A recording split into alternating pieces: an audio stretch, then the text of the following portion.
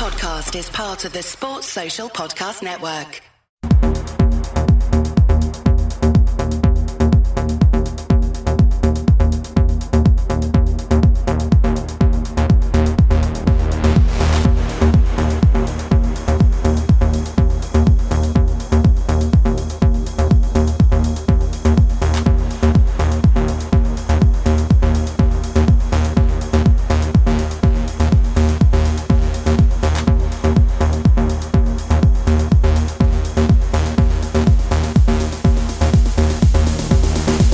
Hello, good evening and welcome to the Man on Football show on the LFC Day Trippers channel for a little bit of a change. The best intro in the world ever is back. I've made that claim to Conan just before we came on. I don't know if he agrees with me, but I know everyone in the chat thinks that that's the best intro we've ever had. Do you like it, Conan? I have to say, it knocked me back in my arse. I thought, like, this boy's really giving us a big sell. And then when I was watching it, I was like, oh, Jesus, he's done a bit of work on this. Yeah, no, I haven't done any work on it. I got someone else to do it. A man called Mohammed Jogi from South Africa does our intros. And that was one of the first ones he came up with. And everyone absolutely loves it. Red Steve straight away is like, that tune. It's just unbelievable. Yeah, it's good. So you've never been on this show before, Conan. It's a little bit different to normal Day Tripper stuff where I'll tell you what the agenda is and we'll all be ready and we'll do all this. There's no rules in this.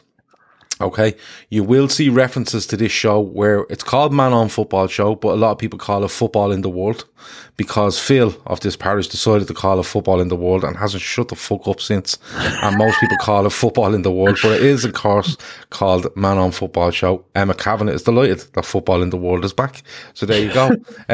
We actually will end up changing it to Football in the World. I even have it in the ticker there. Welcome to the Man on Football show, not Football in the World. So this is how it works. We usually do 2 shows a week on this. The one on the Thursday is usually a deeper dive into a certain genre, I suppose, in football, or certain story. So we've done Zidane, we've done the Brazilian Ronaldo, we've done Barcelona, we've done all sorts of deeper looks into them. Monday night is talk about whatever you want in football. We take 2 jumping off points usually, and then the chat tell us all weird, mad stuff, and we talk about it, look it up, and realise that they're not telling lies to us. So that's how it works. So what I wanted to start off with, Conan, was that we've 2 things. One, is bad refereeing shouts, and that came into my mind because of the Diogo Jota incident at the weekend, and a lot of people getting very upset, including Darren Ambrose for some reason. Neil Warnock crawled out of his hole and decided to come on to news or whatever that sports talk thing is, Talk Sport, and I think it was, and had a right go about it, because obviously everyone should listen to Neil Warnock apparently when it comes to Liverpool. And I wanted to see, can you remember any really bad ones that may have affected you? Or may not, or you just looked at it and thought of bemusement.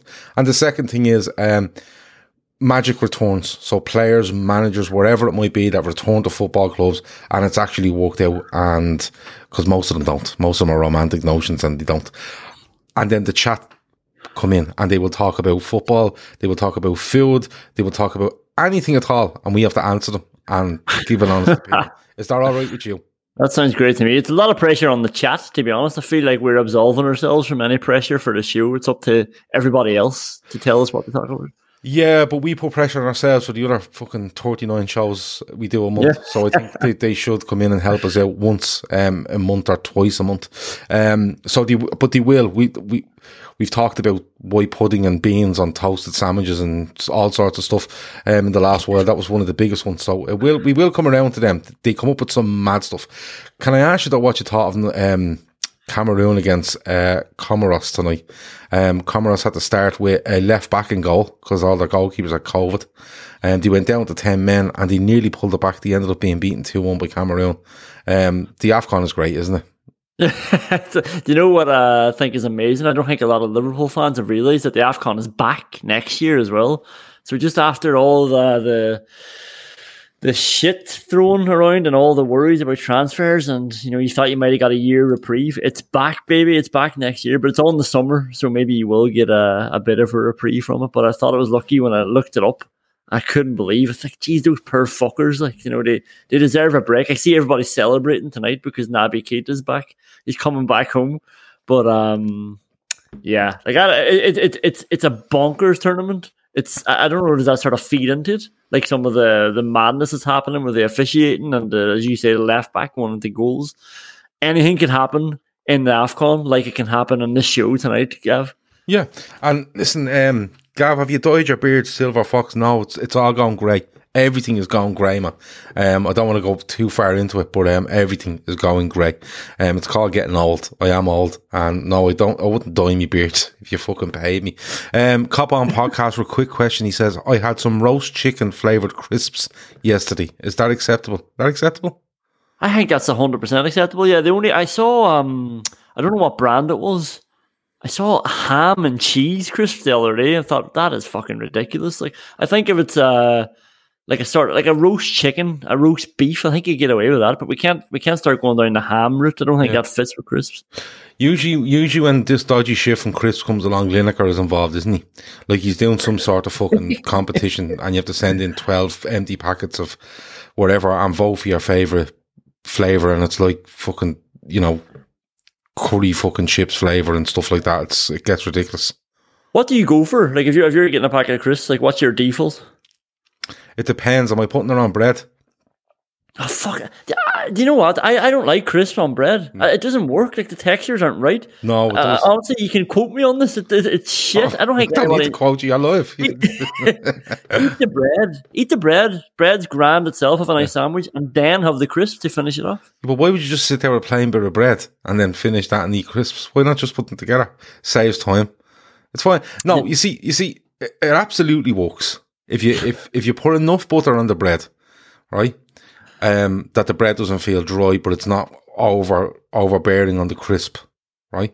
You're absolutely fine. My favourite is batch bread with loads of butter and salt and vinegar king crisps. That would be my... It sounds like you're just trying to drown out the crisps now. Like, get a thicker bread, get as much butter on there. No, batch isn't that thick. But the butter is amazing with the bread, with the crisps. I think you have to go to bread. Go bread, have crisps, and then always have chocolate after your crisps. These people who have chocolate before crisps are mental. Yeah, but didn't they do a bar of chocolate a while ago, or was it a bar of chocolate where Tato and Cadbury's cheese and onion chocolate? Unbelievable what they're doing. It's crazy. Yeah, no, I agree with you there. Like I'm not big into that, but Garrett Mack says he doesn't like crisps on bread. Get him off. I've come in hot for this one. You've come in hot, yeah. I should be on TalkSport with these sort of hot takes. Yeah, you and Darren Ambrose sitting there eating plain bits of bread. Two miserable fuckers. No, listen, crisps on bread is fine. Roast chicken flavoured crisps, I'm okay with. I just don't like when they start going down the absolute weird route. Like, completely and utterly weird. It's not good. Anthony Martial is confirmed as going to Sevilla on loan for the rest of the season, it looks like, which is a strange one. He's wanted over there for a long time. But can I ask you about, I don't think I've ever talked to you about this, and it's a long time ago now, but I'll bring it up. Thierry Henry's handball in the Stade de France against Ireland, right? Because this is a bad refereeing call that we'll start off with. And if anyone has any more, throw them in. But are you over that? Are you over Saipan 2002? I was over it while it was going on, to be honest with you. All right, then that was a really bad. You know when people say, "No, you could probably say, are you over the time Steven Gerrard slipped on his arse when we were on the course of the Yeah, well, there you go. No, probably not. But the Thierry Henry stuff was mad, wasn't it? It was crazy. Like I remember every single minute of that second half. I was in Ireland were Belfast. brilliant that night as well. I was in Belfast in college at the time, and I remember watching it. There was four of us, and one guy, Northern Ireland supporter, we called him Protestant Dave. We lived with him, and but hey, lovely fella. Like we were watching, he was rooting for France, the scumbag, like, and could not believe. Like I was sick to the stomach. Like Ireland, it was actually one of the best I've ever seen Ireland play. Yeah, they were unbelievable. Yeah, I remember back then they weren't that good. Keith Andrews and Glenn Whelan were amazing that night. Yeah. I remember Keith Andrews especially. And then when it happened, like just couldn't believe. And then Protestant Dave, in fairness, then played a blinder. The next day, I think we woke up from the night out or whatever, the night before, and he had an Henry shirt hanging on the wall. Okay. He had a Barcelona Henry shirt. Jeez, he had it ready and all. Dicko says there's some sad news coming out of Cameroon.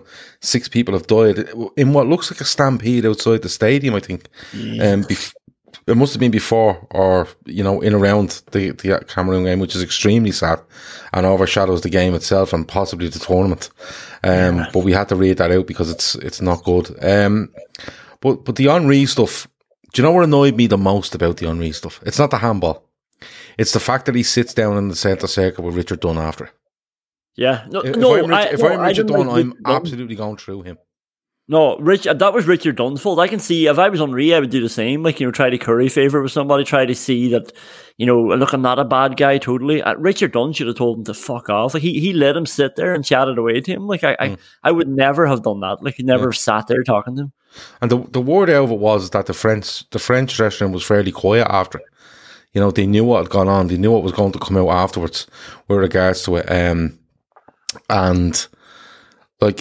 I remember afterwards, Ireland going absolutely mental. There was protests outside the French embassy and everything in Dublin. Yeah, the Rule 33. Remember, we're protesting. Actually, official protest. We wanted to be in a 33rd team. Yeah.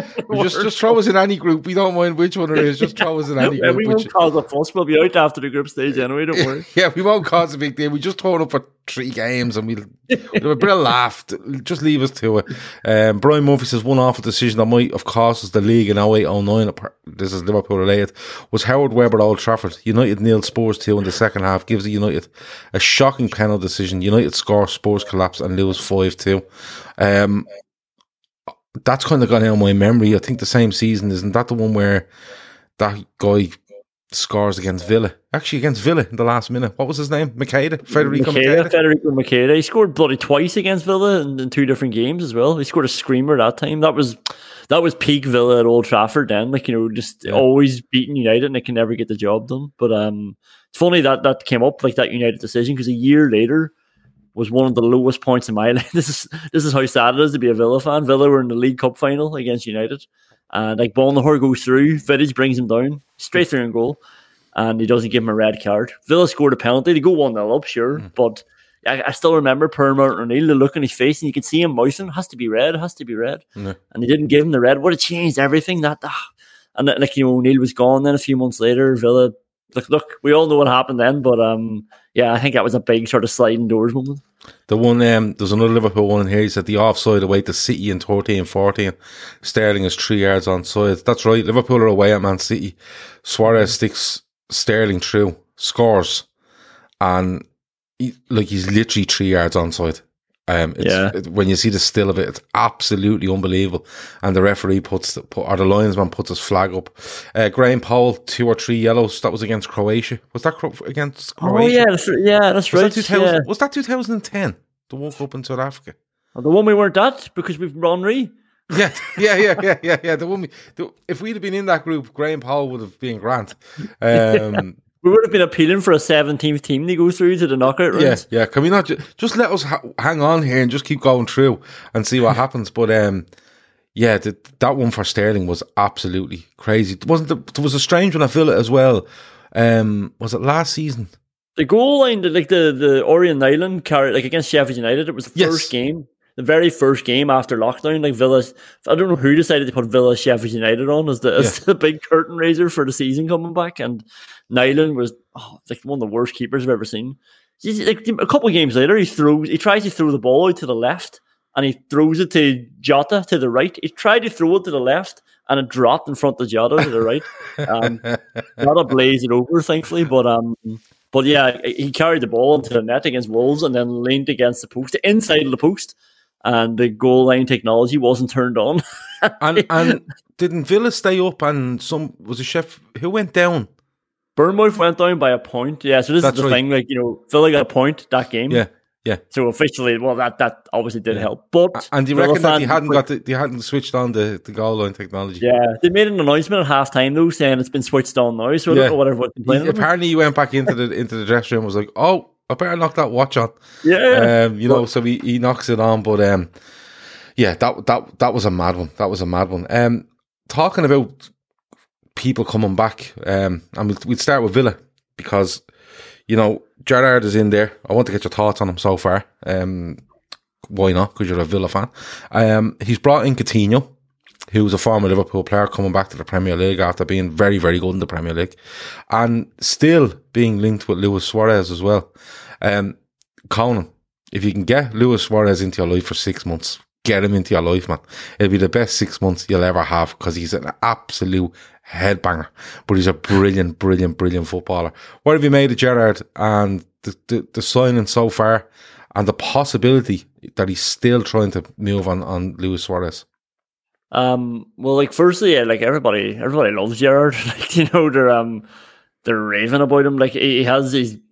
It sounds so simple, and it's not, you know. But the main thing he's brought is just that the standards, like, you know, like, even the way he talks, because he commands respect as well. Like, the way he walks, like, you know, the way he carries himself is somebody you would follow. But he was talking there the other day about these signings that he brought in, and he just said, the players here need to accept that I'm going to improve this club in every area of it. Imagine somebody saying that, like, you know, and he believes that that's what he's going to do, and that's what he's spending every hour doing. And he said, if somebody comes in your place, then you just have to accept it, fight for your place, get on with it, and fight for some game time. And like, that's like, for Villa fans, that's just like, yes, like, here we go. Like, I was on here talking about loving Dean Smith. I think when he got sacked, I was like, oh, I don't know who they're going to bring in or whatever. And like, Smith did a great job, but then maybe after being there for such a long time, maybe formed a bit of relationships. Maybe players were comfortable. Maybe, like, you know, players got Curry favoured. But with Gerrard now, it's just like, here's the standard. None of you are at it yet. Like, you know, so Suarez is on the table, even though I would look at that and think, well, we already have Watkins, we have Ings. Obviously, you still take Suarez, but it's just not. It feels like a cherry on top signing. Like, we just have so many other areas to fix. And in fairness to Gerrard, the signing so far have been perfect. Like, Villa, the glaring thing for the last year is they needed a left back and they needed a defensive midfielder. So we still need a defensive midfielder, and they tried to get Basuma, didn't pay enough money, and they've moved on, and they're looking like they're getting Bentancur now from Juventus. Well, that's the talk at the minute. 16 million, I think, is the price on that. Yeah, look at Dina, no hanging around. If they had waited one extra week, that doesn't happen, because Benitez is gone, and like, everything changes at Everton. But they got it, and then on top of that, bringing in Villa needed another attacking dimension. It wasn't a critical area, but then bringing Coutinho into it it's just magic. Like, you know, and then it's already made Buendia a better player. It's helping Gerrard play the way he wants to play. They've got a bit of character as well, which they haven't had. I think I mentioned this before when we talked about Gerrard. They don't wilt like they used to, which is probably what you'd expect from somebody like Gerrard managing. The thing with Gerrard for me is, and he's always going to interest, like, you know, he's down as one of the greatest players that's ever played for Liverpool. And, you know, no matter how anti-Liverpool you are, you have to look and go, what a fucking player he was, because he was just outrageous. Like, he was so fucking good, and probably deserved to play in some better teams than he did at Liverpool. But the goals he scores and the performances, and, you know, some people do look back to the time when he could have left and Chelsea and this, that, but that was at a time where he was looking, going, well, what are you going to do? Like, are you going to give me the deal? And where are we going? Because that's a big thing in contracts now. When you look at the likes of Alisson, Fabinho, Virgil van Dijk, whoever signed those deals at Liverpool during the summer, or between the summer and now, they're all looking, saying, is Salah staying? You know, are we bringing in players? Because everyone wants to know how they're going to develop, particularly at that stage of their career where this is probably my last big contract. You know, my last big one before I probably move on and might want to go home to, whether it's, you know, Holland or wherever it might be, Brazil. Yeah. And, you know, when you look at it, that's what players want. They want to see what's going on.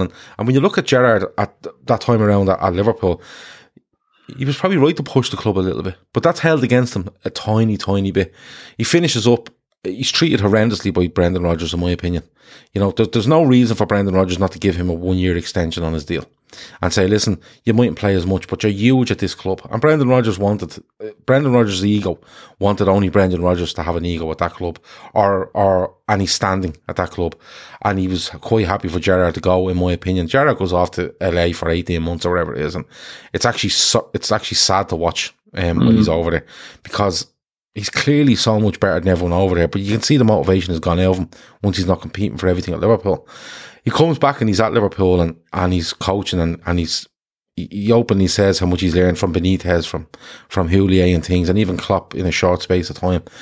But the thing is, when he gets offered the Rangers job, it's interesting you mentioned standards. Rangers are upside down at the time when he got that job, right?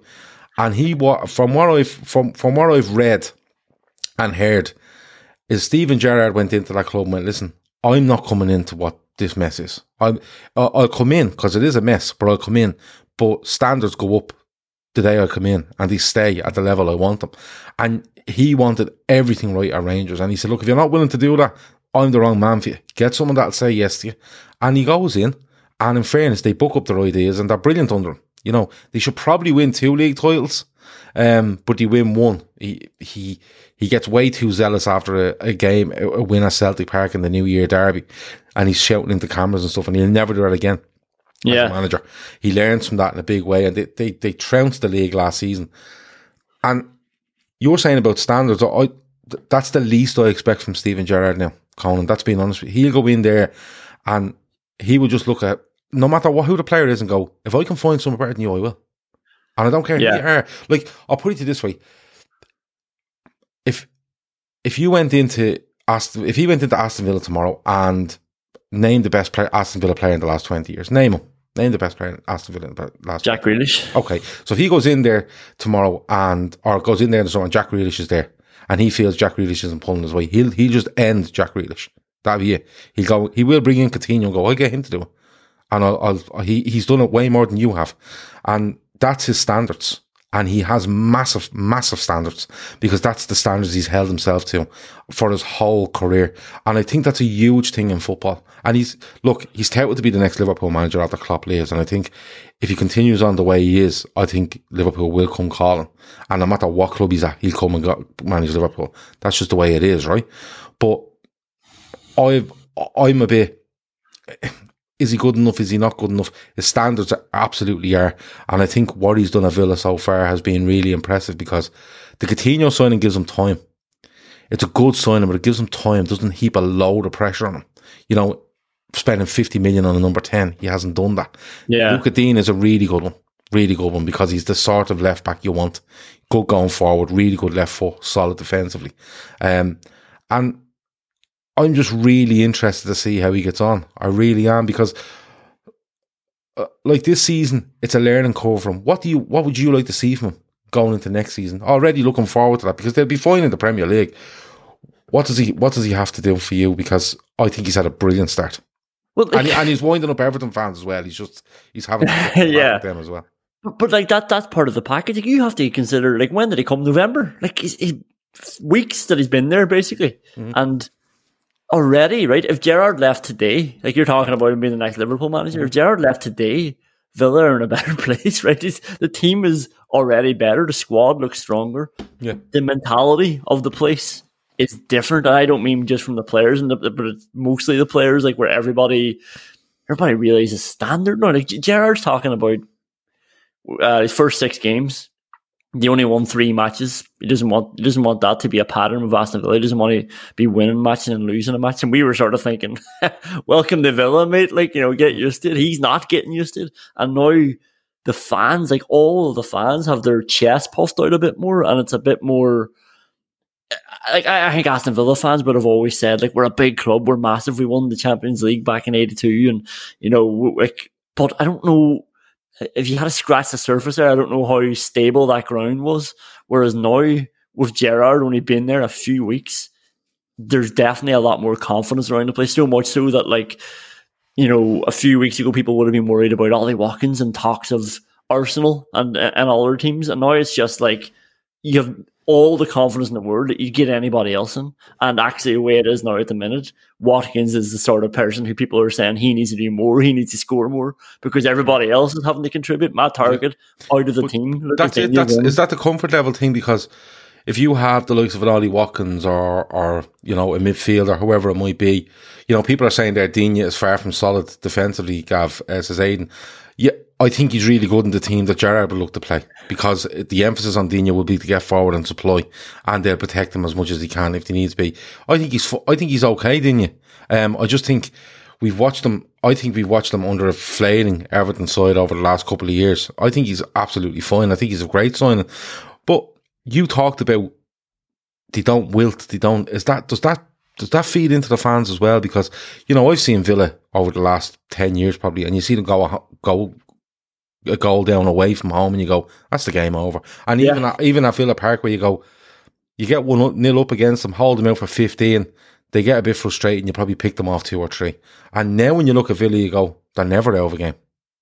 Yeah, and the fans turn as well. Like I always say, Villa Park can be the best place, but like very quickly can be the worst place. And I've seen some bad Villa players over the years, and they don't cope with Villa Park when the fans turn on them. Like just a groan from the whole end or whatever it is. But when you have a manager like Gerrard there who's so sure of himself, that just feeds into the rest of it. Then like he's not worried about a fan groaning, and actually what it's doing then is that the fans are just more supportive of the whole setup, and he's barking orders more. The first game I remember him screaming at John McGinn. Like I didn't know what to expect. I hadn't been watching him at Liverpool or at Rangers. I saw he went unbeaten in a season, and I couldn't believe that people were like, "Oh, well, it's a Scottish league." It's like he went unbeaten. Like, what do you want him to do? It's like people trying to slag Henrik Larsson for scoring 57 goals. Like, how many fucking goals do you want them to score? Like, a good striker scores a lot of goals. A good manager goes unbeaten.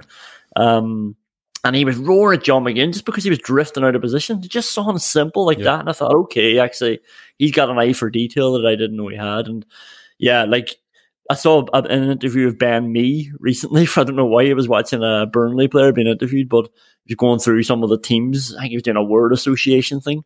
And Aston Villa came up and he said, unpredictable. That was the word. That's the word that he used of Aston Villa. And it's just exactly what you're saying. Villa could be class in their day, sort of, a tricky opponent, but once you get a goal, they're buried. Everybody just sort of throws the towel in. But now, after 2 signings and a few weeks of training and introducing these players and beating teams and competing with the best teams, like there's so many more options now, and everybody's sort of fighting for that place that he's already talking about, and they're still trying to sign more players. The thing you're talking about with John McGinn, I think his first game is at home to Brighton. Yeah, and they win up 2-0. I think 2-0, I think Brighton are probably the better side overall possession wise, but I think Watkins scores and Young goes in that run from the box and he sets up Watkins, and then it's a second from is it the centre half? Does Mings get the second? Yeah, he does. It's a half volley of his right foot. Actually, it kind of gets played out. It kind of gets saved or knocked out to him on the right hand side. Buries it, But the thing, I watched that game. It was a Saturday 3:00, or it might have been a bit earlier, but I definitely watched it. And he is shouting at McGinn because you can see him on camera shouting at McGinn. Yeah. And I think what he was saying, what he was trying to get at McGinn for was McGinn kept going to get involved. Off fullbacks for the ball. And what Gerrard was trying to say to him was, stop doing it. Because what he wanted to do was, he didn't want McGinn to be the first pass from a fullback. He wanted to be the second pass. And the reason being, if, I don't know who was playing, Douglas Luiz or someone was playing in there with him, right? What he was saying was, if he goes and gets the ball and turns out and gives it to you, you're in more space, in a more central part of the pitch to be able to hit balls, which he was hitting over the back of fullbacks. And that's what Gerrard was crying at. Gerrard was saying, why do you keep coming in short to these fullbacks? Because all you're doing is boxing yourself in, and we're having to play 4 and 5 and 6 more passes to get you where we want to get you. He has got attention to detail, because anyone I've read about, or anything I've read about Gerrard, is he's obsessed with the game. Like, he's obsessed with the game. Like Jamie Carragher used to be obsessed with the game, but it was a real case of knowing loads about the game, knowing loads about all different stuff, where Gerrard is really tactically really switched on and wants to learn and goes through every minute detail. When you link that with the standards he sets, the will to win, and what he expects, it's a great recipe, because the amount of former England players I've listened to on podcasts, and they go, who was the best he played with? And they go, oh, Gerrard was ridiculous. Gerrard used to, and Crouch talks about it all the time, and I actually heard Jay Bottroy talk about it, and very similar stories where they'd say he gets a ball and he wraps a ball into you from 20 yards, like a ridiculous thundering speed, and he expects you to just kill that dead and play. And if you don't, he's looking at you going, don't look at me about the pass. Yeah. You're the one receiving it. The pass is at you. I don't care how quick it is. If you want me to feather it into you, we're going to lose possession. And that's what he was like. And Peter Crouch said the amount of players he's seen wilt. I remember that coming into Liverpool, and he's whacking balls into you, and if you can't control him, he's nearly looking at you with disdain. You know, the sort of way. Yeah. So it's, you know what, I think he'll do very well. I think it'll be interesting in 2 years' time if Klopp does leave Liverpool and where Gerrard is, if he's still at Villa and he's still doing well, because I do believe if Liverpool go for Gerrard, no matter what club he's at, I think they'll get him. You know, it's just a case of, we just know he wants to manage Liverpool. You know, he's open. He said it. But I enjoyed talking Villa there and Gerrard. Any other people in the chat?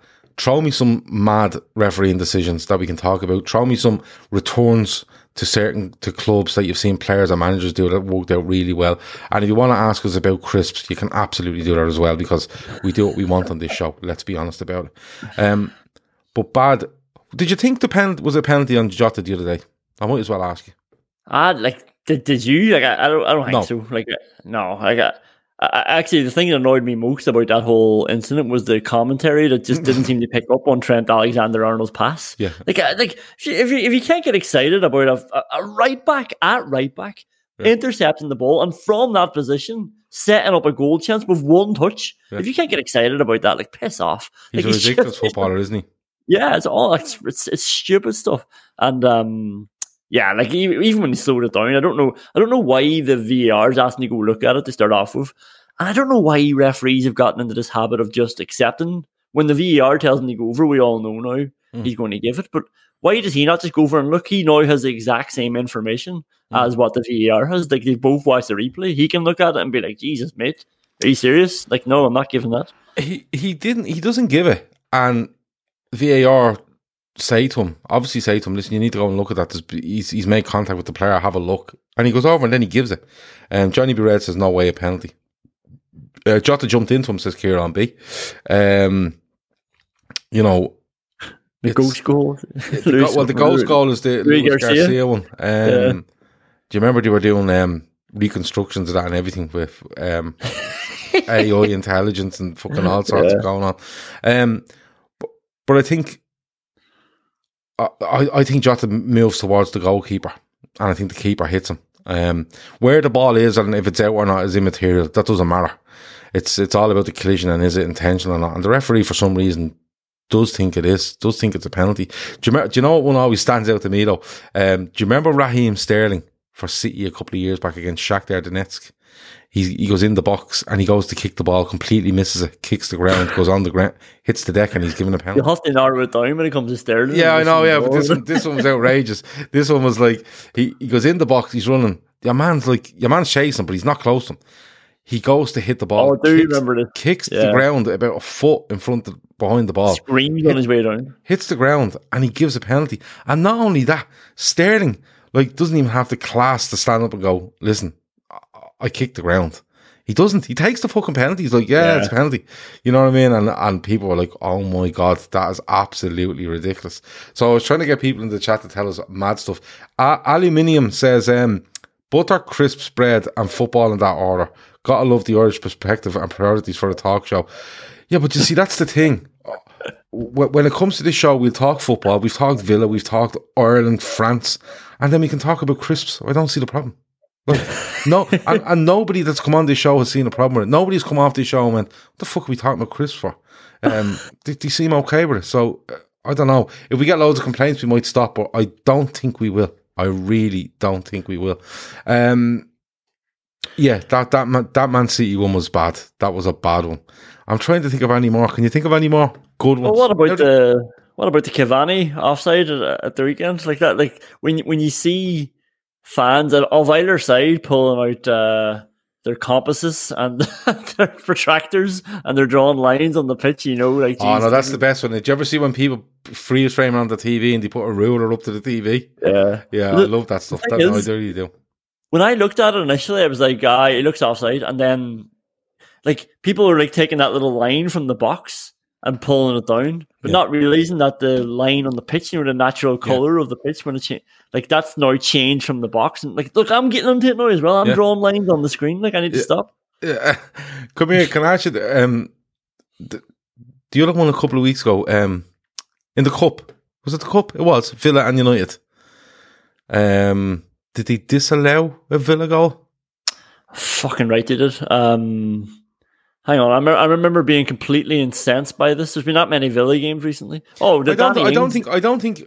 Am I right in saying most Villa fans weren't incensed that the goal didn't stand? It was just that how far back and how much of the shit they were looking at. Oh, but no nonsense. The goal should have stood. The absolute joke of carry on. Like on both counts that they spent 3.5 minutes. I think it was the longest ever check. They checked if Ollie Watkins was offside, and then the guy had to say to him, Ollie Watkins didn't touch it, mate. And it's like, well, fucking check somebody else. Is Danny Ings offside? And then they check Danny Ings. Yeah. And it's like, no, he's not offside. It's like, is there a handball? Has anybody handballed? They checked handball and nobody handballed it. And then they went out to Edinson Cavani charging in, the same way Jota charged into the keeper.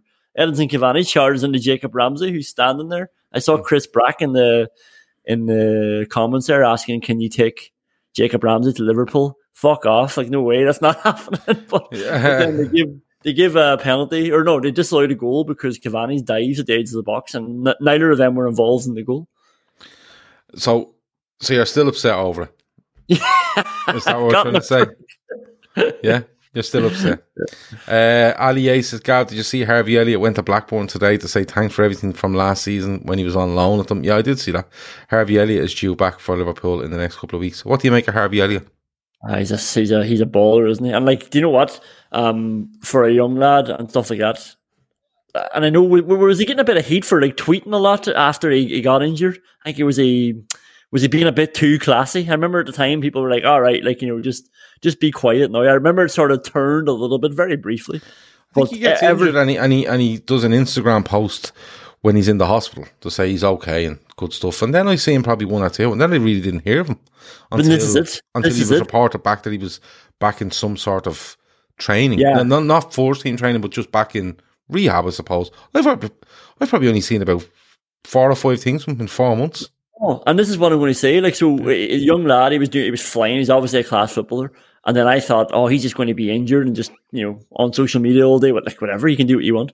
But then he just, I did see a couple of clips from a Liverpool account where he's just doing all this work on these bouncing materials, to try and strengthen his leg up. And he must have just been living in the gym in the rehab center. And I can't believe he got him back so quickly, to a point where he's training with the first team again. Oh, he's due back now for the cup game on the 6th. So obviously he's a class footballer, but more importantly, he obviously has some bit of stuff behind him as well and good backbone. I can't wait to see him back because I thought he was flying when he gets injured that time. I literally think it would have been very hard to leave him out at Liverpool side, and I include when everyone was fit. That's how good he was playing. Yeah. Because I don't even know if he had an assist. I don't know if he got a goal, but the way he was playing and the space and the space he was opening for people and the understanding he was getting with, in particular, Mo Salah and Trent was outrageous, and Liverpool just had an extra dimension to him. And what a bonus! Just dropped into that midfield 3, and suddenly he's lighting up. Yeah, because when it came to pre-season, you seen him in the midfield 3 quite a bit, and you went, yeah, you actually seen it, and you thought to yourself, he's going out on loan because he's not getting into that front. Yeah. They're putting him into midfield to give him games, and you won't see him. And then all of a sudden, it was like, oh, he's starting. Oh, nice one. And he was great. He didn't look out of it physically, up and down the pitch, taking tackles. He played Burnley early in the season, and when I say they kicked him from pillar to post, some of the tackles were outrageous on him, and he just got up and gave it as good as he got. And to see him get injured was really bad, but to see him back now, he's due back. I hope to see him play against Cardiff, and he's a young lad. He seems to be classy enough, and he's a big talent. You were talking about Jacob Ramsey there, and I know a lot of people rate him highly, but Harvey Elliott to me looks just a proper player. Pat Moynihan says, Gav, do you remember Tato pub crisps, bring them back? Yes, I absolutely do. You can get a version called Manhattan pub crisps now, which are outrageous as well. You remember crisps. Ghosties? Like the right Banshee. Yeah, hold on. Now we're in a rabbit hole. Hold on. Yeah, Ghosties. Yeah, smoky What's bacon happened flavour. to them? They keep bringing back Banshee Bones, but they don't bring back Ghosties. Ghosties were infinitely better. Well, Banshee Bones were salt and vinegar flavour. Ghosties were smoky bacon flavour. Yeah. But they weren't crisps. They were like, what do you call them? Maize? Is that what they're called? When does a crisp become a maize? Yeah. Well, I suppose when it's not flat, it's not crisp.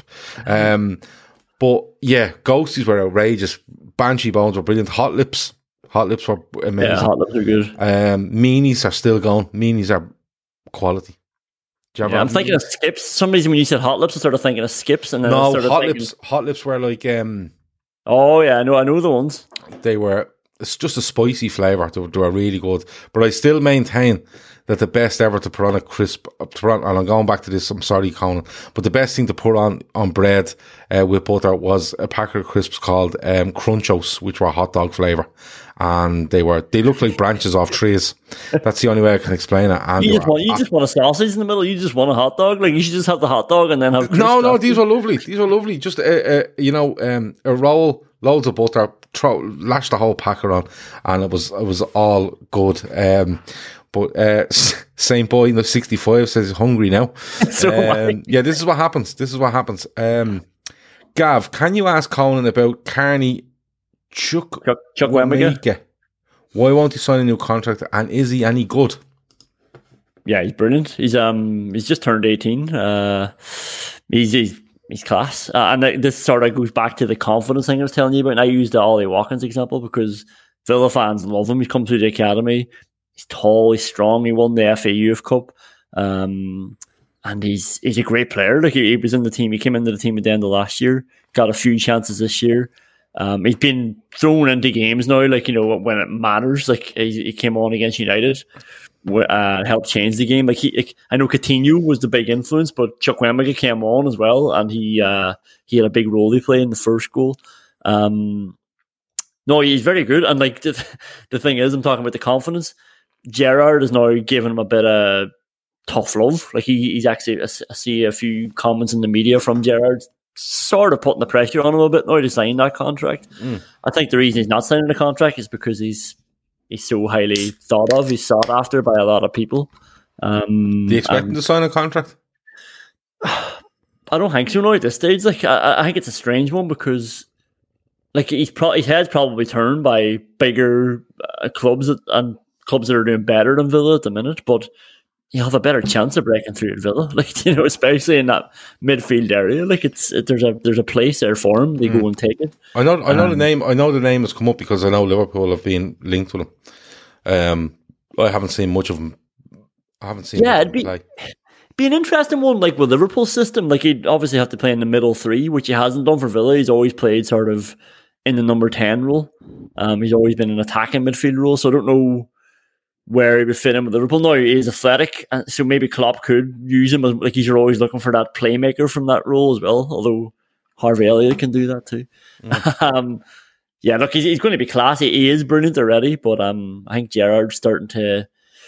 It's just exactly what he's brought to the club now. He's just that sort of like, well, if you don't want me, fine. Like, you know, I'm good enough to go out my own and stand at my own. Like, you know, so Villa fans aren't as beholden to anybody as much anymore. Although I do hope he signs the bloody contract. Yeah, and I suppose, like you said, a bit of tough love from Gerrard. Gerrard's probably turning around, sign it, grand. But if you don't, fuck you.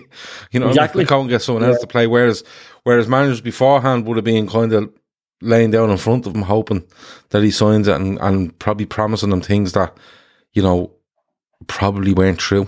You know, throwing extra stuff. And Dicko says, here's one for you. Breaking news, Hodgson set for Watford. Oh, fucking hell. It's like can nobody let that poor man just retire in peace? Well, he keeps coming back. He's obviously, someone's rang him. I suppose it would only be a 6-week job as well, like, you know, once he gets sacked. Yeah, well, Watford it is. You know, a lot of people have longer holidays than fucking the manager that has the job at Watford. When's Frank Lampard going to realise that he's not going to get a job as big as Chelsea again? Like he needs to take the Watford job. Like isn't he linked with Everton? Although Everton, isn't the agent Kia, whatever his name is, Isn't he involved with Everton some way, and he's pushing a manager on Everton at the moment? And I'm convinced that Everton are just linking him as a way of like drumming up interest in the job. Like, there's no way they would give it to Lampard and not give it to Rooney, for example. Like, why would you not just give it to Rooney if you're going to give it to Lampard? How big a trouble do you think Everton are in?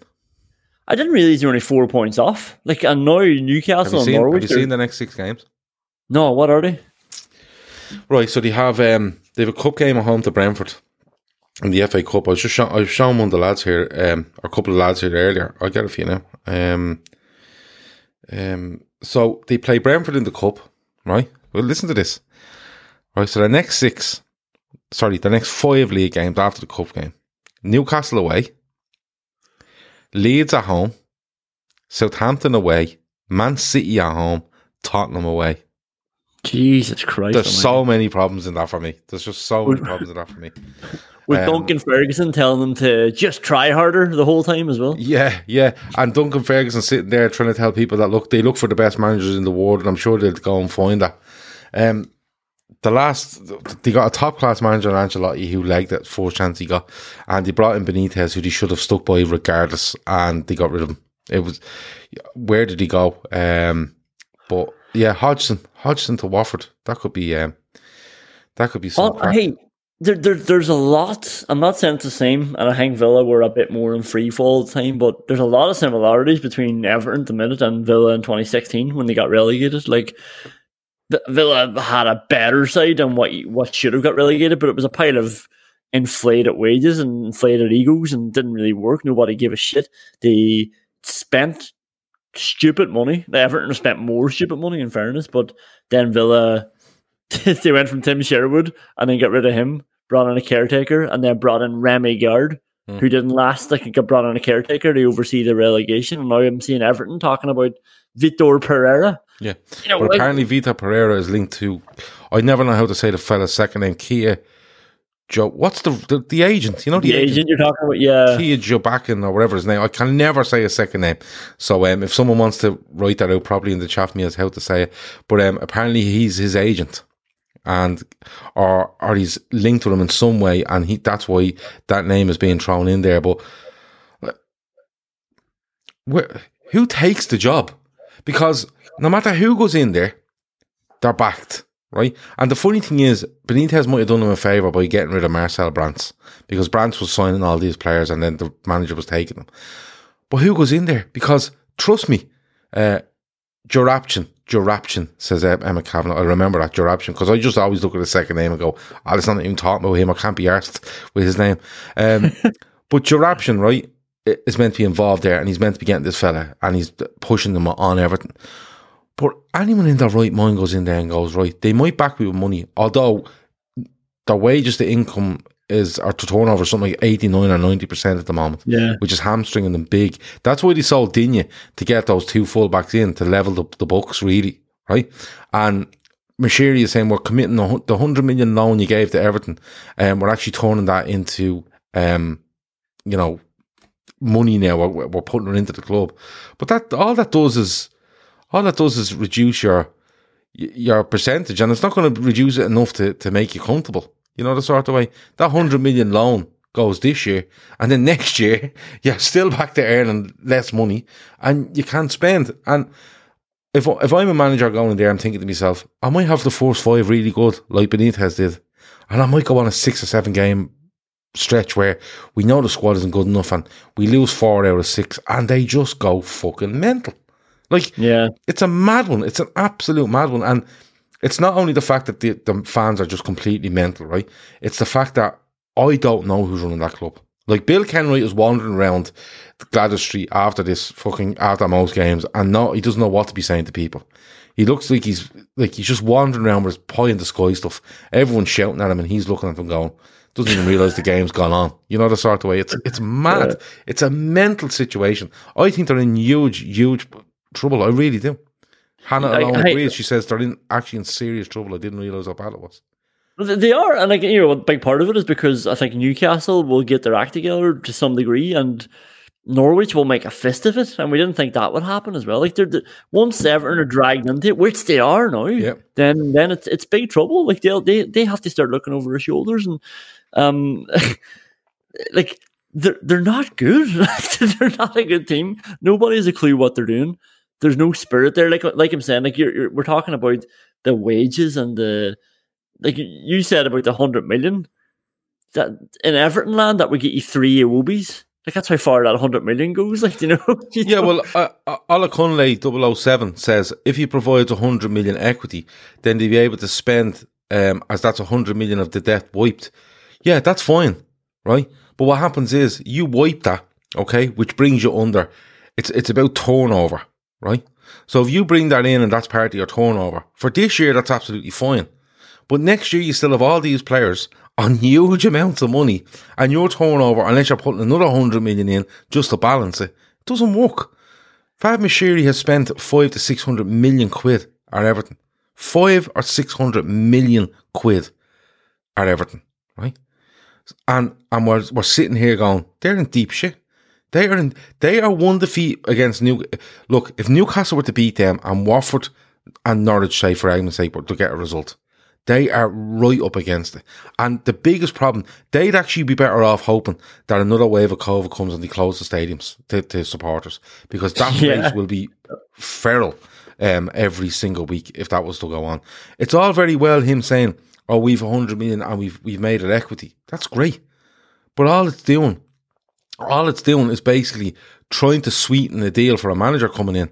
But that manager will quickly realise that in the summer or next January they go, well, that 100 million is actually from last year, and now we're still only taking the next amount and we're still paying these players.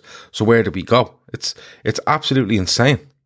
But this is what I mean. Like, 100 million to an older team, like, would be good to an older team, apart from United and apart from Everton. Like, when you're spending almost 30 million on Alex Iwobi, like 100 million doesn't go 40 very million far. on Alex Iwobi, wasn't it? Like, Jesus fucking Christ. And then the wages that you're talking about, like, it's such a mess of a cleanup job. You're right to say who would take it, because there's so much rotten fruit lying around the changing room, but you can't even get rid of it. You can't even sweep it out the changing room unless you're going to write it off. Was that 100 million? But the thing is that they're coming out with statements, right? Fab Mashiri's coming out with statements, right? And, the popular opinion there was to put Duncan Ferguson in, right? Because that's just a popular thing. All we know is the club. Who gives a fuck? I know a lot about Liverpool, but they're not giving me the fucking job tomorrow if Jurgen Klopp decides to take a year off and you haven't found a replacement, right? And they're making all these statements, and Mashiri just seems to be going on and on and on from the next thing to the next, and the fans go mental, and he reacts, and then he says, oh, look, I'm putting this money in, and they'd be better off bringing in whatever manager they want, and just literally making a statement going, listen, this fucking squad isn't good enough. This is going to take 3 years before we even have a chance of looking at top half of the Premier League. We're putting it out there right now. Right? This is what we plan to do. The squad isn't fucking good enough, and just deal with it. Right? So if we lose 4 in a row, deal with it. If we win 6 in a row, don't get too high and start ringing your fucking Liverpool supporting friends telling them you're back. Stop doing stuff like that. But they won't do it. They won't do it. And it's because they still live in this mad world, right? Where they're a huge club and they deserve the standards should be the best. Right? Yes, standards probably should be the best, but they're nowhere near. They're nowhere near where they should be. It's a bit like when Liverpool, probably in the years 98, 99, people thought they could win this, they could win that. They couldn't win anything. It took Houllier to come in and go, listen, these are all pricks. This is what you need to do. And he done it. And people didn't like it. People didn't like the style, but he got results. And every season you'd be going in, and I was the same, you go in every season and go, this would be our year. But you could see once one fault went, it was gone.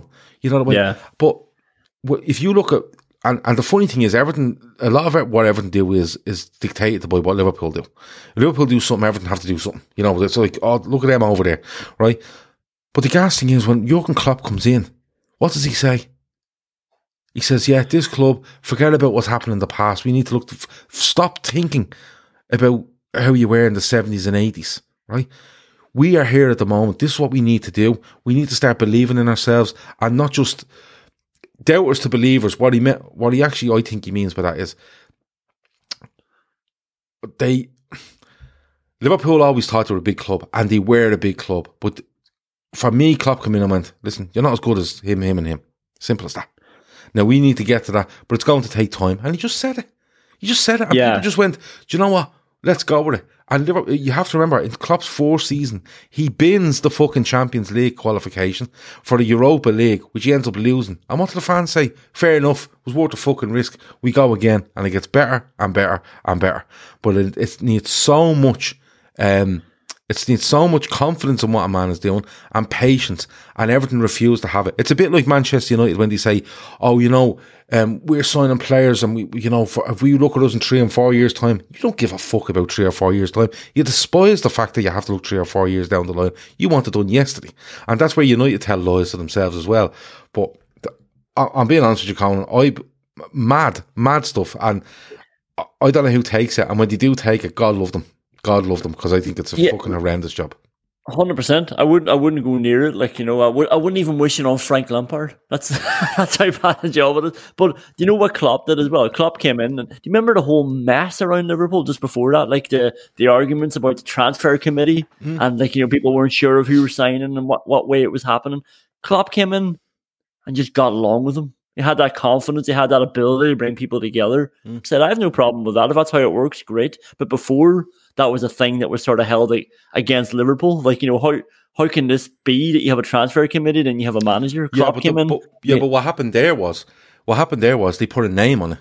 Every club has a transfer committee. Every one of them. If you think one fella is sitting at a club deciding what's going on, you're fucking mad, right? Yeah. So they always have a couple. So it would be the manager, the assistant, it could be the head scout, it could be the director of football, whatever it is. They all sit and have meetings about players. But Liverpool put a name on it, right?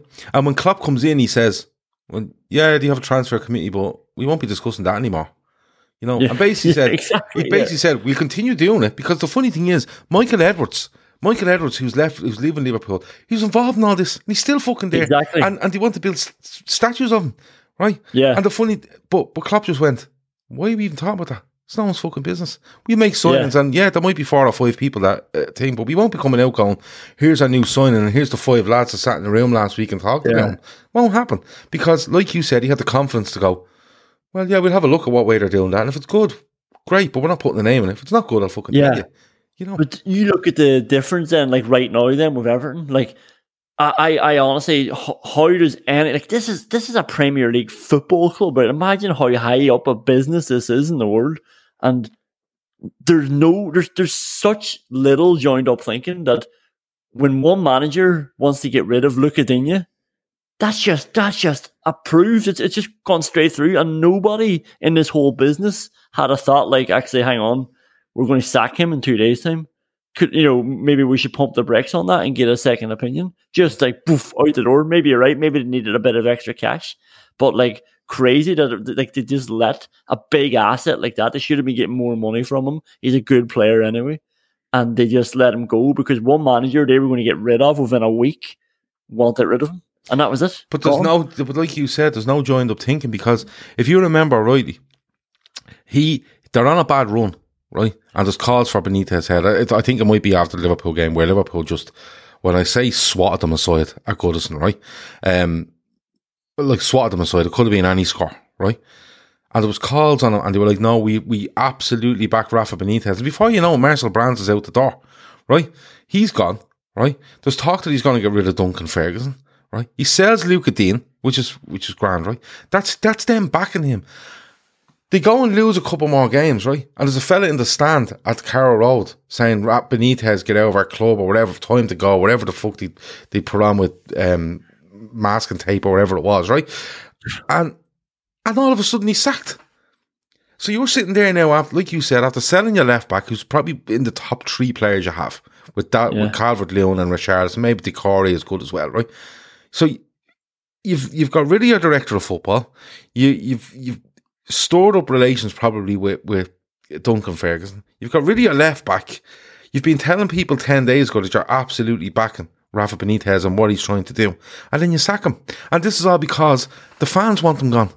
So there's no strength in any of the thinking, and again, just take reactionary. Take the joined up thinking angle even further. You have Duncan Ferguson then coming out, and I shouldn't be putting any credence into what Duncan Ferguson says, but he's coming out this week then saying they know now what it means to play for Everton. And it's like, you couldn't have fucking told them that when you were assistant manager the whole time with Benitez, or when you were with Carlo Ancelotti. Like, you Duncan Ferguson is definitely sitting there saying to the squad, I know a secret, but I'm not telling you. Yeah. And then when Benitez goes, says, look, the secret is this is what it means to play for Everton. Like, these are the same people he's talking about, that when they sign for Everton are going, what a great club, and it means so much to me to play for Everton. But when we have a bad results, it's, now they know what it feels like to play for Everton. What the fuck are you talking about? Like, genuinely, what the fuck are you talking about? And you see, the funny thing is, right, I don't blame Duncan Ferguson for saying this stuff, because Duncan Ferguson knows if he says this, the vast majority of Everton fans will look and go, see, Duncan Ferguson's only there 48 hours and the players are under no fucking illusions as to what it's like to play for Everton Football Club. Yeah. But he's sitting with Benitez for the last 6 months and he's not saying nothing to them. You know, he's literally sitting there smirking, going, I should really tell these it means a lot to play for Everton, because they're obviously all fucking brain dead, so I just won't say anything to them and I'll be able to tell them when Benitez goes. You know, mad stuff, like, it's fucking mental.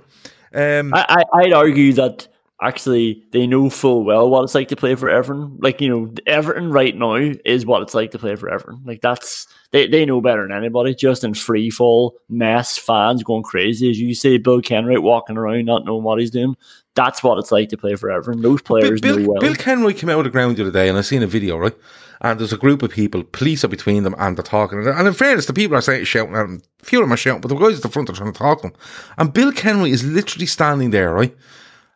And he's looking beyond these people that are talking with this kind of half, not grin on his face because he's not laughing, but real kind of like, you know, I don't even know the word. He's trying to be very cordial to them with his facial expression. But there's no reaction off him. He's just standing there because what the fuck is Bill Kenwright going to say? Bill Kenwright is now there, right? And he's not having no fucking say over what's going on. Mashiri's walking around going, the fans are giving out, right, sack him, right, okay, bring Duncan in. Duncan comes in and says, Everton, we need to do this. And the fans go, yay! And Mashiri goes, that's fucking brilliant. Look, we're back on track, right? And then an agent comes along and went, listen, I have a manager over here. And they go, we'll take him. And they go and do that, right? And I guarantee you, they'll all convince themselves that this fella's great. And then, right, then when it happens, right, and something goes wrong, be like, well, get out of our club. So they're actually giving out, they wanted Benitez sacked, which they got. They wanted Ferguson in, which they got. And at the same time, they're shouting at these people to get out of their club. Who are they shouting at? If Arv Mashiri walked right in that football club, the football club is gone. You know, Gav, remember to mention the new lump of concrete Everton are building. Mate, it's one of the funniest social media posts I've seen in ages, where they went, the new superstructure is underway, and it was literally a fucking 2 foot by 2 foot concrete beam that was in the ground and went about 8 foot in the air, and that's all you could see. You know, where Liverpool go, and Liverpool say, Duncan Ferguson, the Anfield Road end is coming on, when you look and there's steel everywhere and there's fucking stairs and you go, jeez, they're flying with that. This genuinely, go back and look at Everton's social media. It's literally a lump of concrete. It's like 2 foot by 2 foot, I'd say, and it goes about 12 foot in the air, and behind it you can see, you know, like concrete slabbed walls, you know, like the walls you see where the concrete slabs sit on top of each other like this and meet, and you can see them in there, and that's it, and a bit of steel coming out of the slab that you can see in front. It's fucking mad stuff, and these are and people are going, this is it, the Everton, well, we'll be the real team in the city because we'd be down on the docks and all, and going, would you ever fucking stop? There's more chance of you floating off the Irish Sea in that fucking thing. You know what I mean? And you know, and they're not even building it. The council are fucking building it. You know, the sort of way it's mad. But Kenwright doesn't know what's going on. They keep shouting Kenwright and Co, it's time to go. Who's and Co? Because is it the owner? Because if the owner goes, what the fuck are you doing? Are you running it? Yeah. It's absolutely mental, Colin. It really is. Like, it's just mad. I don't know how we've got onto this at this hour of the night, but it's just fucking insane.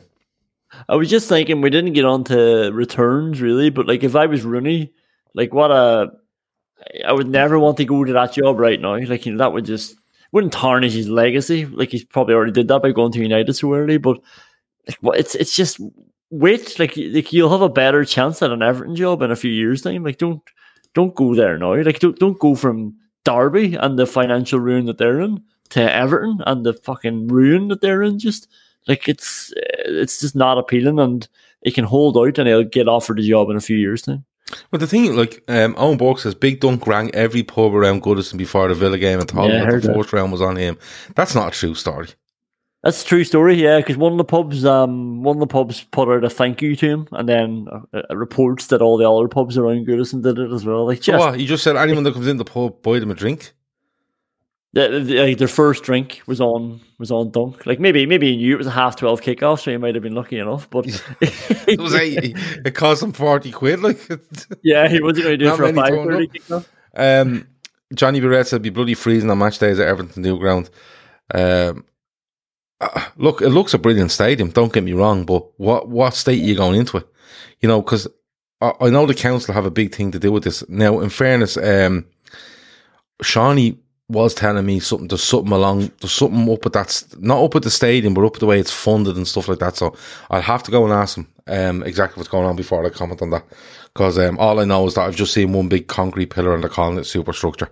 You know, it's literally like fucking, you know, I could genuinely get me 2-year-old to build you a Lego thing as high as this and we could call it a superstructure. That's how mad it was. But Rooney's doing a brilliant job at Derby. Like, I think they lost in the Derby game against Nottingham Forest the weekend, but I was looking last week, without that 21 point deduction, they'd be 5 points out of the playoffs. Yeah. And he's lost certain players. Now, I think the takeover there looks like it might be going through, but why would he go there? Like, not even if you said it was a free hit, and look, if it doesn't work out, you probably get a job in the Championship and back to where you were and you could build up again, but just the ball aching for that. Like, Rooney's the sort of fella that'd be standing there and some knobhead behind him will be shouting at him and shouting at Bill Kenwright, and Rooney just turn around and give him a slap. You're so right. And then when he gives him a slap, it'd be like, what the fuck do we do now? Because, you know, and everyone will get confused then as to what to do. Do you know what I mean? I just don't know. Someone will take it.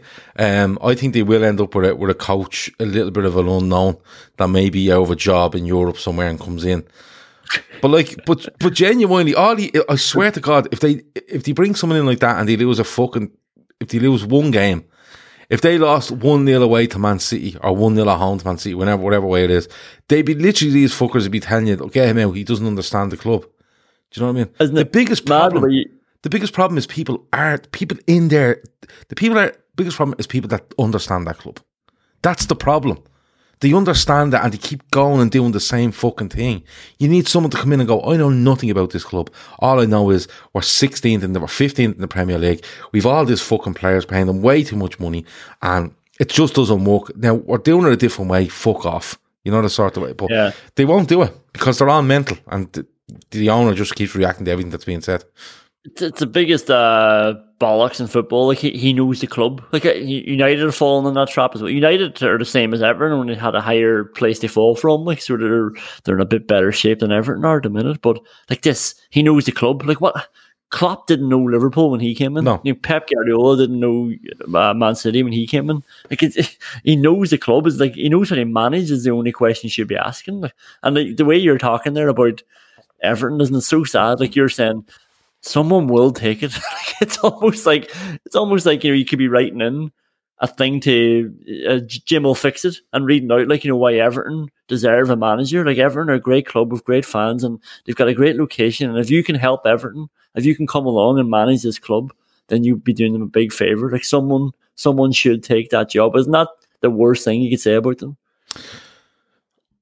I'll tell you what I do.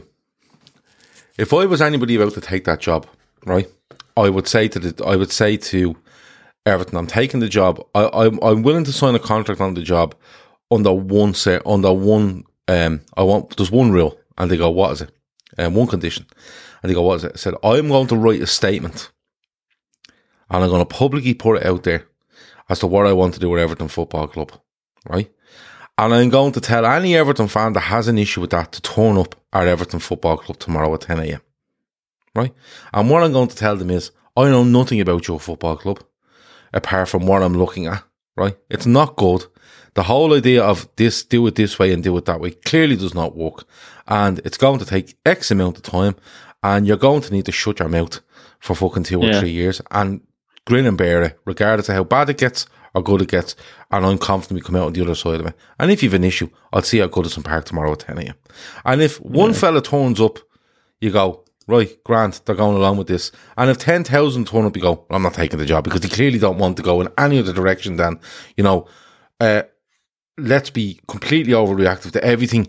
And if we lose a couple of games, we want everyone fucking out. And at the same time, we want to be as steady and as successful as the lads a couple of 100 yards across the road, or the guys 15, 20 miles up the road the other direction, and leave them to it. Leave them to it, because they're going to kill themselves internally because of what they think they are and the way they should go on. And it takes clubs time to just turn and go, listen, this isn't right. You have to fucking just make a clean sweep and go, forget all the Everton way or this way or that way. And it's not just Everton, it's other clubs. You clearly have to take, just take a different step in a different direction, or else it's like that thing, isn't it? Keep doing the same thing. Definition of insanity. And look for different results. Yeah, it's ridiculous. That's like I see Bonkers LFC saying about Ollie at the wheel. Like, there's not really something, not that we needed anymore. I said that from the very start. They go for him. But nobody would even talk about him. Nobody would even think about him. Like that really sums it all up. Not that we ever needed that qualification or validation about Solskjaer and his credentials for United. But I haven't even heard him for the Watford job. It's not going to be mentioned. Like, it's just it's Ole Gunnar Solskjaer. Yeah, but I wouldn't put it past him to go for it. For Everton to go for that, because I genuinely think they would turn and go, he's been at United, look how big United are, he could bring some of that to Everton. And even if he had all the insight on Manchester United, and he probably has for the last 30 years, he'd turn up at Everton, he'd say, we need to do this, this and this, and people go, it's not the fucking Everton way, what are you talking about? And then he'd go, yeah, but it's really good, like, it's good. And they go, no, it's not our fucking way of doing it, fuck off. And then they go, all right, we do it your way then. And they go, yeah, we will do it our way. And then 6 weeks later, they haven't won a game. And it's like, get him out. Doesn't know the fucking club.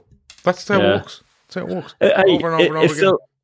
If Phil Neville wasn't doing as disastrously as he's doing out in America, like, he'd definitely get it as well. He knows the club. Like, maybe Solskjaer would be a good fit, because he's shown that he's able to take United down, and now he can do the same with Everton. Yeah, it's just insane. But like, we've gone completely off topic. We haven't talked about many bad decisions. We haven't talked about many returns to clubs. We have talked about crisps. Conan has upset most of the chat by saying you shouldn't put crisps on bread, which is fucking outrageous. Like, I don't know what the fuck. I don't know how we ask him on here again, to be honest. I respect bread and I respect crisps too much to put them together. Okay. All right. But look, it's been a great chat. Have you enjoyed it? Oh, it's been good crack. Yeah, it's been good crack. We must do it again on another Monday night, and we try away. Can we add Arsenal onto the list next time? Like, it's been great, like, sort of having a good dig at Everton. And who do you want to add to the list next? Just Arsenal. Just like, I just like having a laugh at Arsenal every so often. You should have said it to me earlier. I love talking about Arsenal. Oh yeah, like, that's it. That's really. But like, we can do it anytime. Don't worry. Well, like, come on. What's your biggest bugbear with Arsenal? I think only an Arsenal player would send out an apology statement after getting sent off in the 90th minute of a League Cup match that they were already 2-0 down in. Yeah, that they flew him back. Back for. Like, he's literally got knocked out of the African nation the day before. Came back from Africa. Like, I would just be like, fuck off. I came back. I've literally come from fucking Africa. Yeah. Like, where was Mikel Arteta's apology? Like, he should be apologising for flying somebody back from Africa to play. Yeah. There's so much to It's a brilliant case study, Arsenal, and loads of people, like Emick says, don't start Gav on Arsenal. I've said it loads of times. They always interest me. They always have, because growing up in the mid '80s, or supporting Liverpool since the mid '80s, Arsenal and United were the two clubs and Everton, I suppose, from very early on.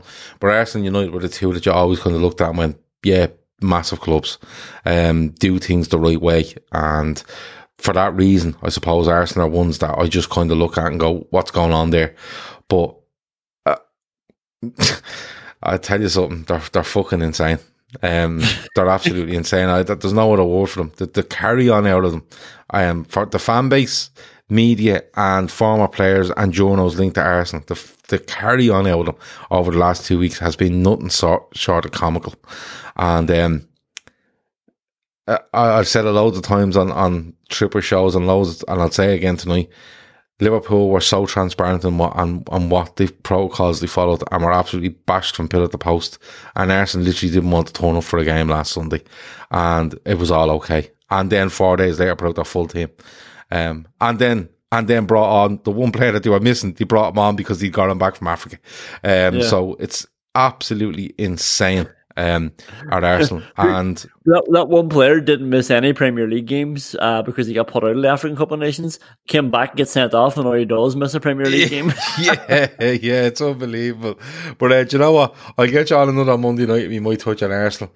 We'll touch more on Villa, because we've touched on Villa a bit. We haven't touched on Liverpool loads, but we've definitely touched on Villa. We've touched on Everton. We've touched on loads of different bits, I think, tonight. In fairness to us, we've done well. Give me warning next time if you're going to talk about Henry and the handball. Like, Jesus. Sorry. You know, I tried to fucking lighten the mood down by going on to crisps, and you lost the plot.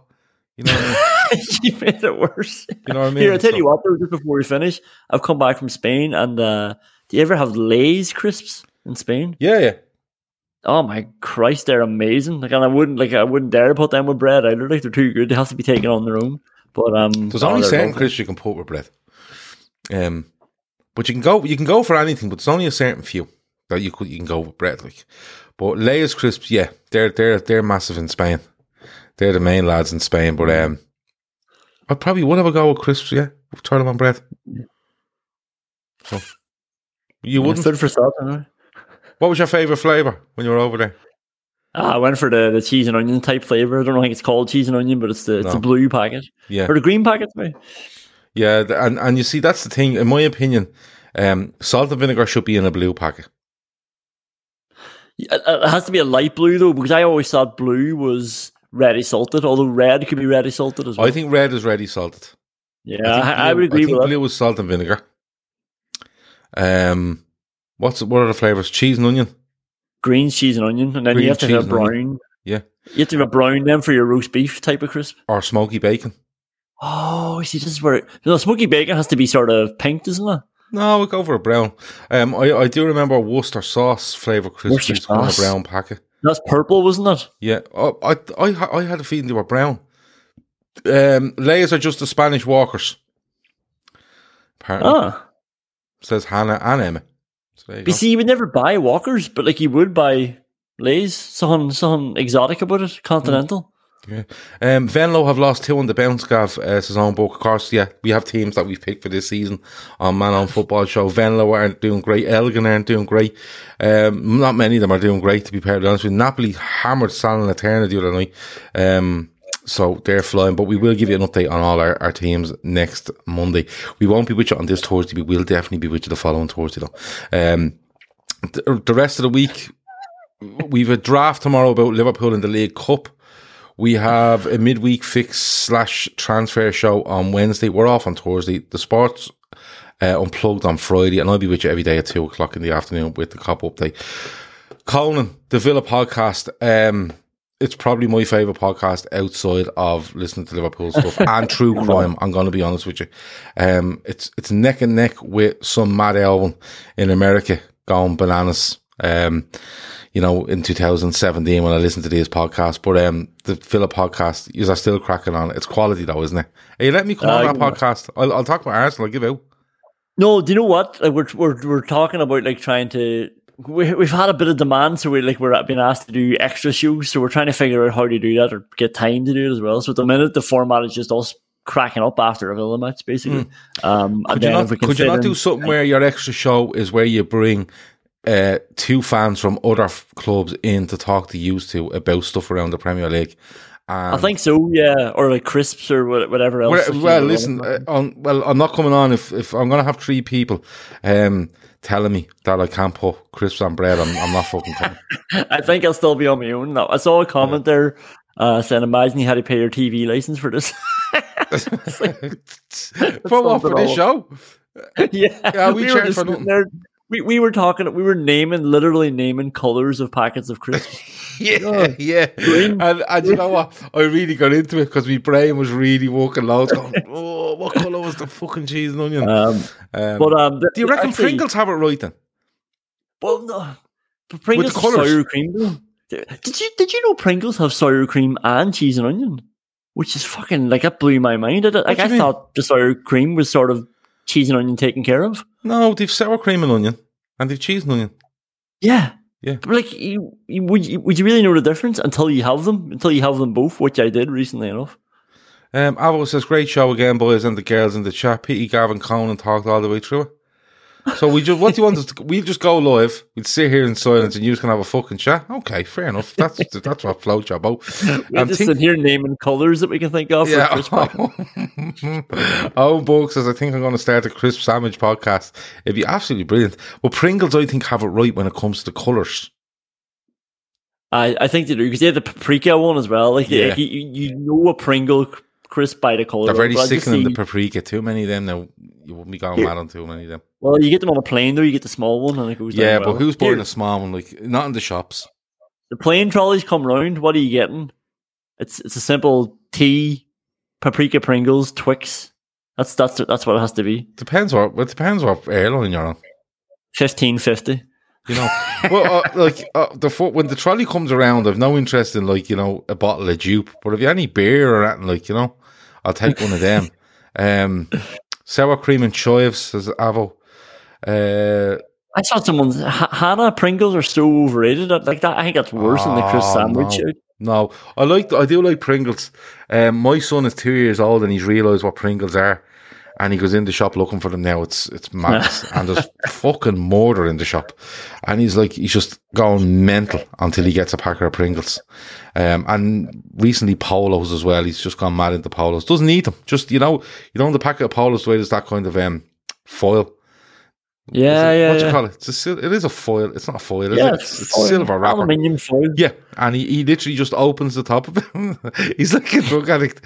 He literally opens the top and just opens all the way around and just sits in the back of the car just sniffing the top of a packet of Polo all the way home in the car. And then I catch him doing it and he just laughs at me. And I don't know whether he's laughing at me because he's sniffing the top of a pack of Polo, or he's only 2 and he should really be in the back of a car with a packet of Polo and, you know, very, very close to being able to put them in his mouth. So I don't know what way it's going. I'll keep an eye on it tomorrow. He's high, to be honest. That's why he's laughing. Yeah, he's just sniffing it. He's like it looks like he could have a paint marker up against his nose, but it's not. It's just a packet of Polo, which is at the moment it's not too bad, but we'll have to wait and see how that develops. Pringles are not classed as crisps. No, I wouldn't class them as crisps either. What would you class them as? Just, I don't know.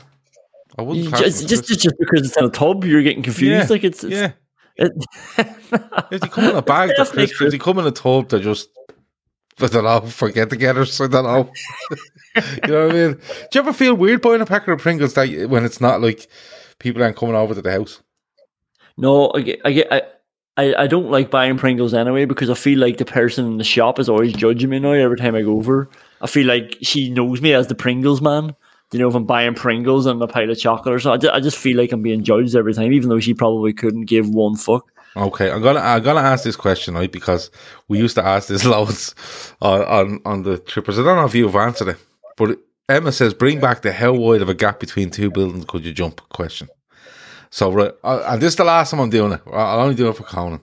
Right, so Conan, here's the question: you're in New York City. There's 2 buildings, both are 50 stories high. They stand side by side. It's a flat roof, okay? Flat roofed buildings. You have to run and jump from one building to the other, okay? How wide of a gap do you think you could commit to that you would get over that? We will give you a bit of a wind behind you. 5 miles an hour, I think we gave the people with a wind behind you. But what sort of distance do you think you could jump between the 2 buildings? Jesus Christ! Is there am I getting docked down if I pick a small gap? Because I don't fancy jumping. There's no leaderboard. And I'm just doing it for the crack to say, yeah. You're just back yourself. Like, we've had people saying like 1 meter, which is 3 feet, which is fucking pathetic. We've had, I think, Trev Downey asked what the long jump record was in the Olympics, and then said he could do that, which was mad. And Andy Young of this parish said he could jump a certain amount, but only if there was a fire exit on the other building, you know, with the ladder down the side of the building and stuff like that. So he made up all sorts of rules. So one person wanted a cape. One person, I think it might have been Chris Pajak from the Redmen TV. He wanted a slightly downhill run on the force building to jump across, so we gave him a gradient of X amount of degrees. But if you want that, you can have it. No, I just want a good pair of shoes, and I want to be able to take off my trousers, not to just look like a madman jumping across buildings, but I want to be as streamlined as possible. Okay, so if you make this, you're being arrested for indecent exposure. If you don't, it's an embarrassing one for your family when you're all the more reason to make it. Or I have to make it now, all the way. If I don't die, I'm getting arrested. Okay. I have to I used to do with a lot of sheds out or back in Derry, so I used to jump across sheds. But when it got to any gap big, and this is just a shed, which is one story, it was scary. Not even one story. I tell you, I've seen stuff. I've seen stuff on those sheds. You've seen stuff in Derry. One story up on the back of a shed. Do you know where you would jump over sometimes where a shed was higher? Sometimes that was good because you were jumping over them to grab onto the shed. Yeah, no, this is exactly the same height. You can run the full length of the first building to jump onto the second one. So you have a good run of it. 5 to 10 miles an hour of wind behind you to give you that bit of push. Emma Kavanagh's not happy about the trousers. He says, Jesus, Colin, it's not that type of show. Pajak's never clearing any gap over 4 foot. So come on, give me it in feet and inches. I don't want meters. I don't want to convert them. So feet and inches, good run of it. Bit of wind behind you. You're stark bollock naked because that's how you roll. So what are you going for? Put shoes on. Yeah, good pair of shoes. What would you like? Would you like a pair of Asics runners, something like that? A good run, yeah. Just Skechers, they're bouncy. Something they bounce me off. Look, I think if we were on the ground, I would say, right, I'll give 6 foot a stab, but I think in the interest of a building in New York, trouserless, I'm going to go 5 foot. 5 foot? Okay. And the biggest reason you've changed that is because it's in New York. And you're trouserless. It's nothing to do with the distance. It's just what you have on or don't. And remember, you took the stuff off. Nobody made you. So if you kept your trousers on at that height, you probably would make 6 foot. Okay, that's good. What did you say? Oh, I reckon I could do 7 foot. Plus. Fuck off. Yeah. Well, you would do it. You would risk 7 foot. Yeah. That's taller than Peter Crouch across. You want to jump the length. Yeah. But why would you do it? Why would you even just take a foot off to make sure you get over? Yeah, but what's the point? That's just fucking easy. You have to. We're going to a limit here. We're not doing it for the crack. But you could drop to your death with no trousers on. No. You're dropping to your death with no trousers on. I'm fully clothed. We're both taking our trousers off. I'm wearing my best jeans and everything in case I die. It's like that thing where women say, "Geez, I better make sure I have matching underwear on in case I'm in a car crash." And some women don't drive in their pajamas in case they're in a car crash because that's how they roll. But no trousers but knee pads, reckons Red Steve. Listen, if you fall, your knee pads aren't doing a fucking thing for you. You know what I mean? But yeah, look, I don't know where that's gone. Most people listen to this now on the podcast. It's gone to you telling me you would jump over a building, not over a building, from one building to another in your jeans, 7 feet. Yeah. Oh, well, I want to be well dressed because when I do it, there's going to definitely be a round of applause and people are definitely going to bring you for a drink. And I'm presuming there's some sort of etiquette as to where we're going. So yeah, I'm good with that. Yeah, I think that's it. I think we've done well. We've done an hour and a half. I've completed another randomness, but I absolutely loved it. Loads of football in there, loads of random stuff in there, and that's how we roll.